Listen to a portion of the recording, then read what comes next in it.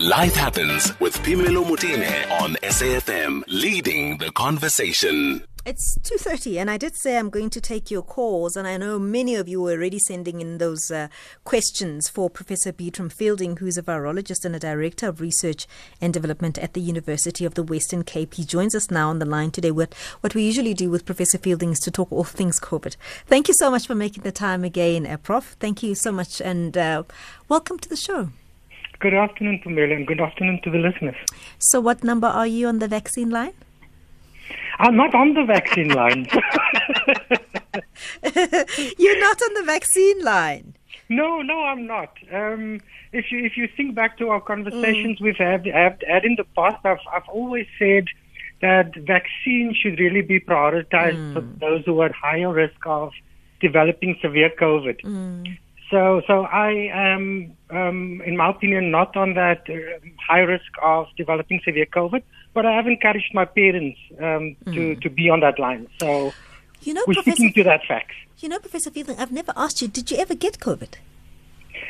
Phemelo, that's a very interesting question. So I had.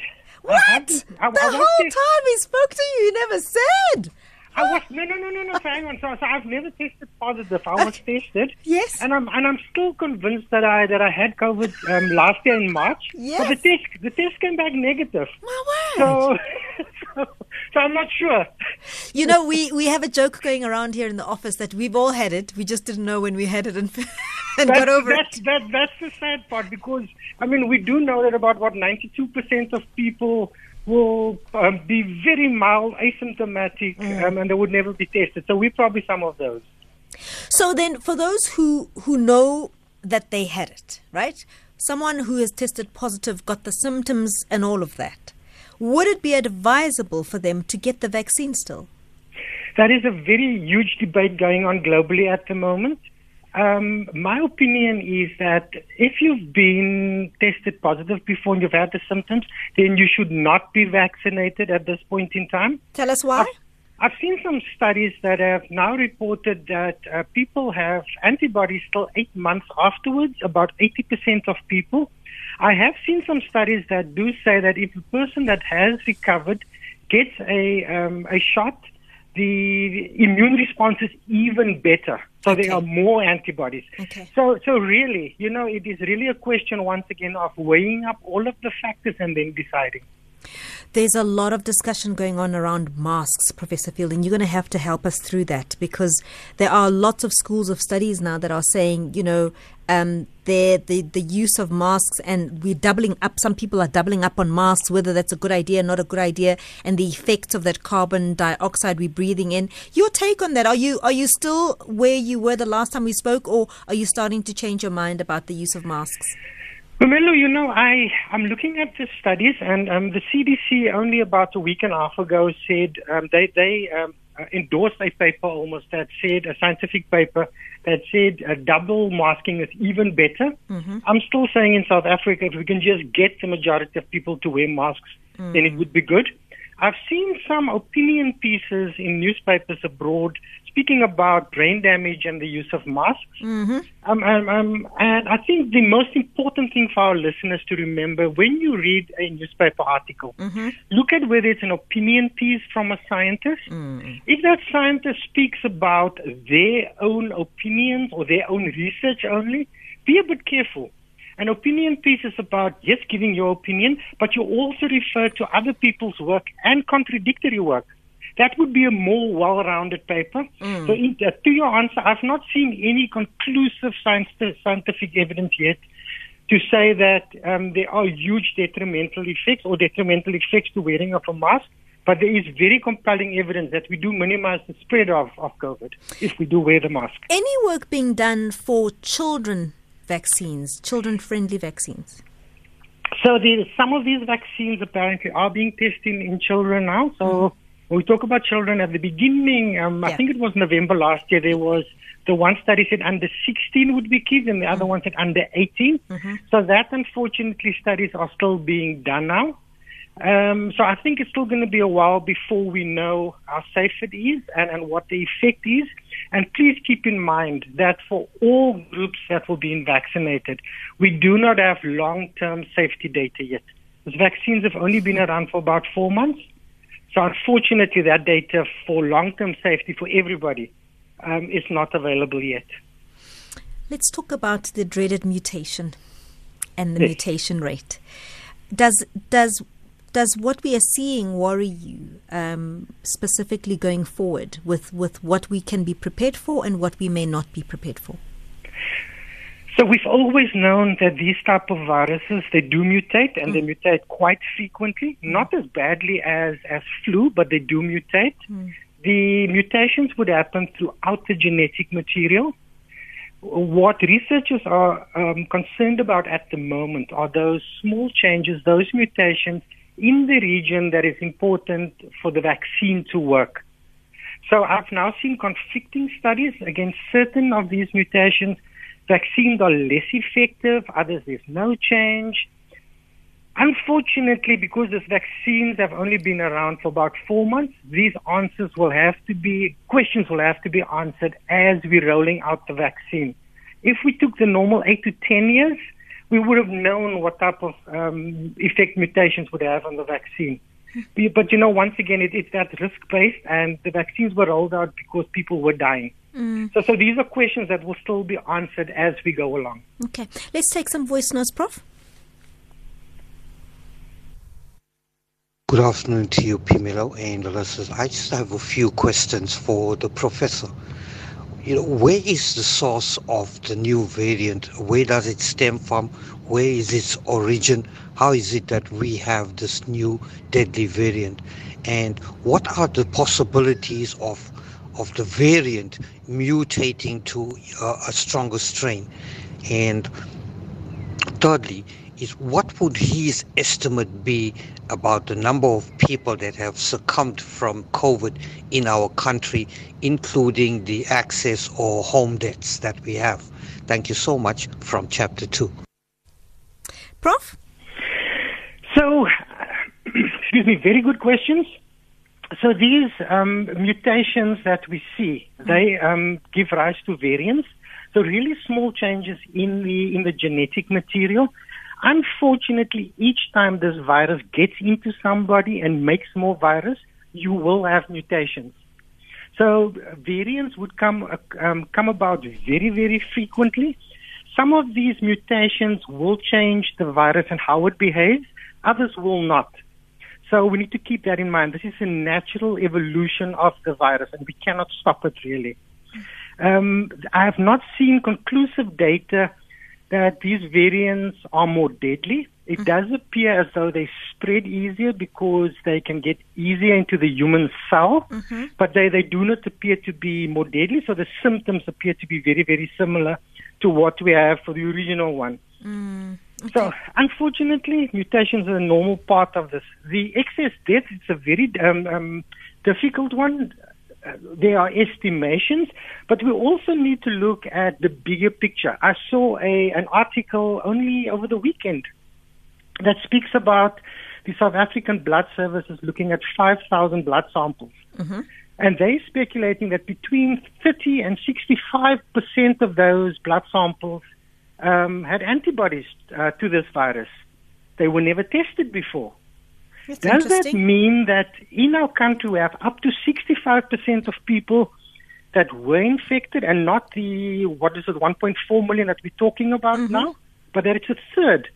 I think the 65%, the estimation is too high because of how the study was done. I think, like we've said middle last year, in the end we would probably see between about 20 to 30% of South Africans.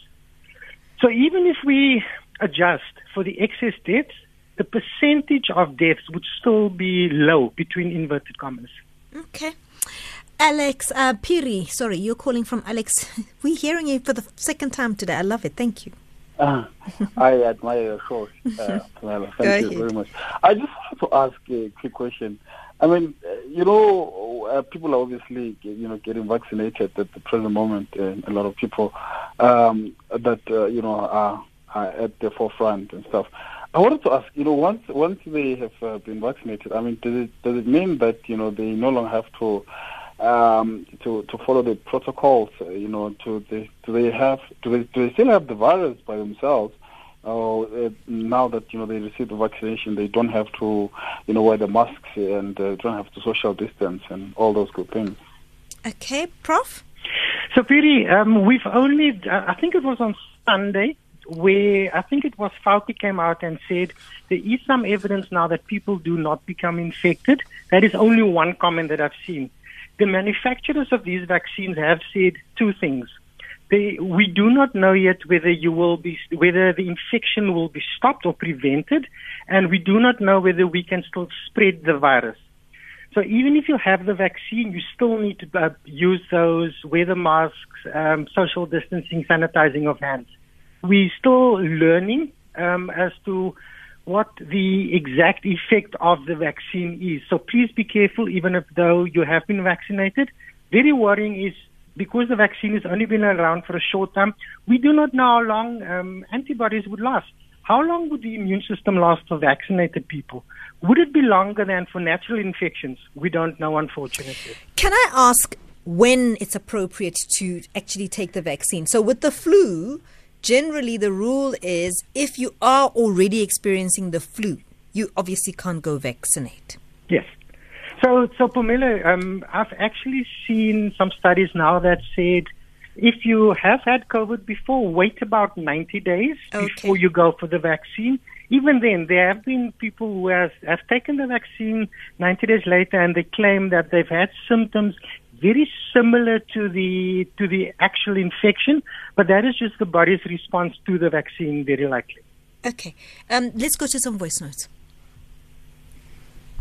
Hi, SAFM. Just a question for the doctor. If the coronavirus originated in a wet market in China, why is it that the world hasn't gone into a massive insistence that these wet markets are eradicated and that type of trading with wild animals is stopped? Why is it that doesn't get mentioned? If that was the source of the virus and it's caused such havoc, it almost seems to be something that nobody ever discusses. Can the Prof comment on that? Thanks. Prof, that was something that was investigated. I think they had some sort of a report not so long ago, about a week or so ago, and it was almost inconclusive, or am I wrong? It was inconclusive. They were fairly sure that the virus was not originated from a lab in China, so from the Wuhan lab. They have not identified this intermediate dose. So we've always known that it comes from a bat, something in the middle, some animal in the middle that we don't know what it is. We believe it could be the pangolin, the scaly anteater, but we're not sure. And from there, jump to humans. Be very careful. This virus, yes, probably comes from the wet market, but it is more to do with the trade of wildlife, I think. If you look at Africa as well, many diseases in Africa come from the bushmeat trade and wildlife trade as well. Influenza very often from there as well. So this is a very important source, not just in Asia, but globally, in very often the developing countries. And how do you stop that? How do you stop the almost the trading in food? So that's a very difficult question, but a very important question to look at. The difficulty with this is that it's almost like saying you want to regulate what would be a preferred food type for specific people. Exactly. That's the difficulty. Yeah, in certain cultures, food is sold alive. Yeah. Because culturally, that's how it's done. So you're correct. And you may not eat baboons, other people eat baboons. You may not eat cat, other people eat cat. And the biggest problem very often is not, and I must be very careful how I phrase this, it's not just the trade of this wildlife, but it's also keeping all of the wildlife together. So very often you go to these markets and you will have hundreds and hundreds of different types of animals together. And that's where these things jump. These viruses jump between animals and between humans, and where you have very frequent, very ugly mutations in these viruses. Okay, so let's then go try and answer the source of the variant that I think it was Chapter 2 who asked about.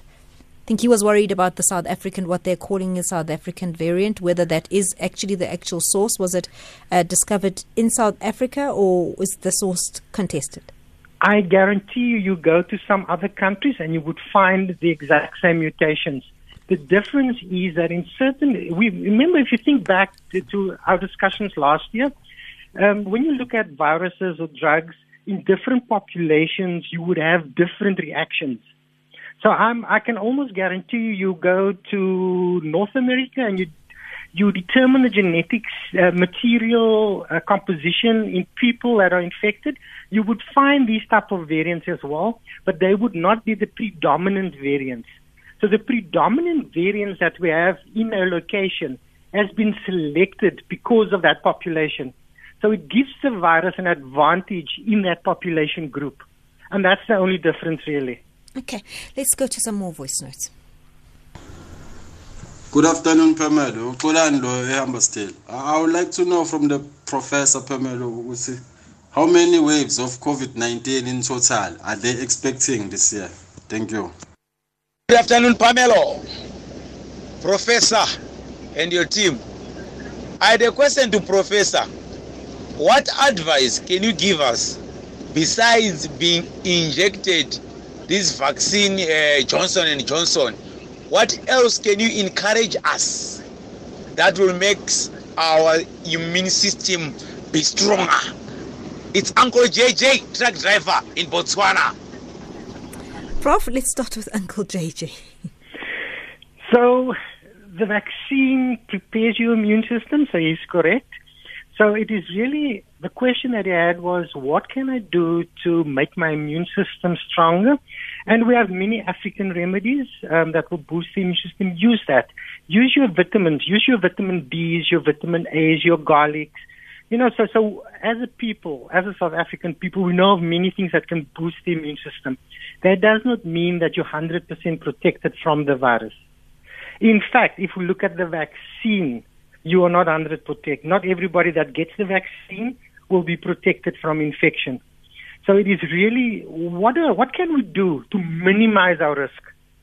Build your immune system, and that is the best advice I think that I can give you. The first question was the about waves. The waves. Can you give in total how many waves will we have in South Africa? So I can tell you with 100% surety that we've had 2. I cannot tell you how many people expecting. And you know what is the very peculiar thing about this wave? It is nothing but a mathematical calculation to say, hang on, we're now having an increase in numbers, and you have a specific very high number per day. And when that decreases, then the wave goes down. So if you really think about it, what leads to an increase in numbers?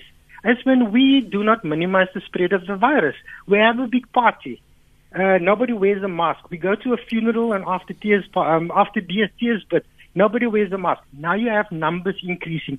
That could lead to the next wave.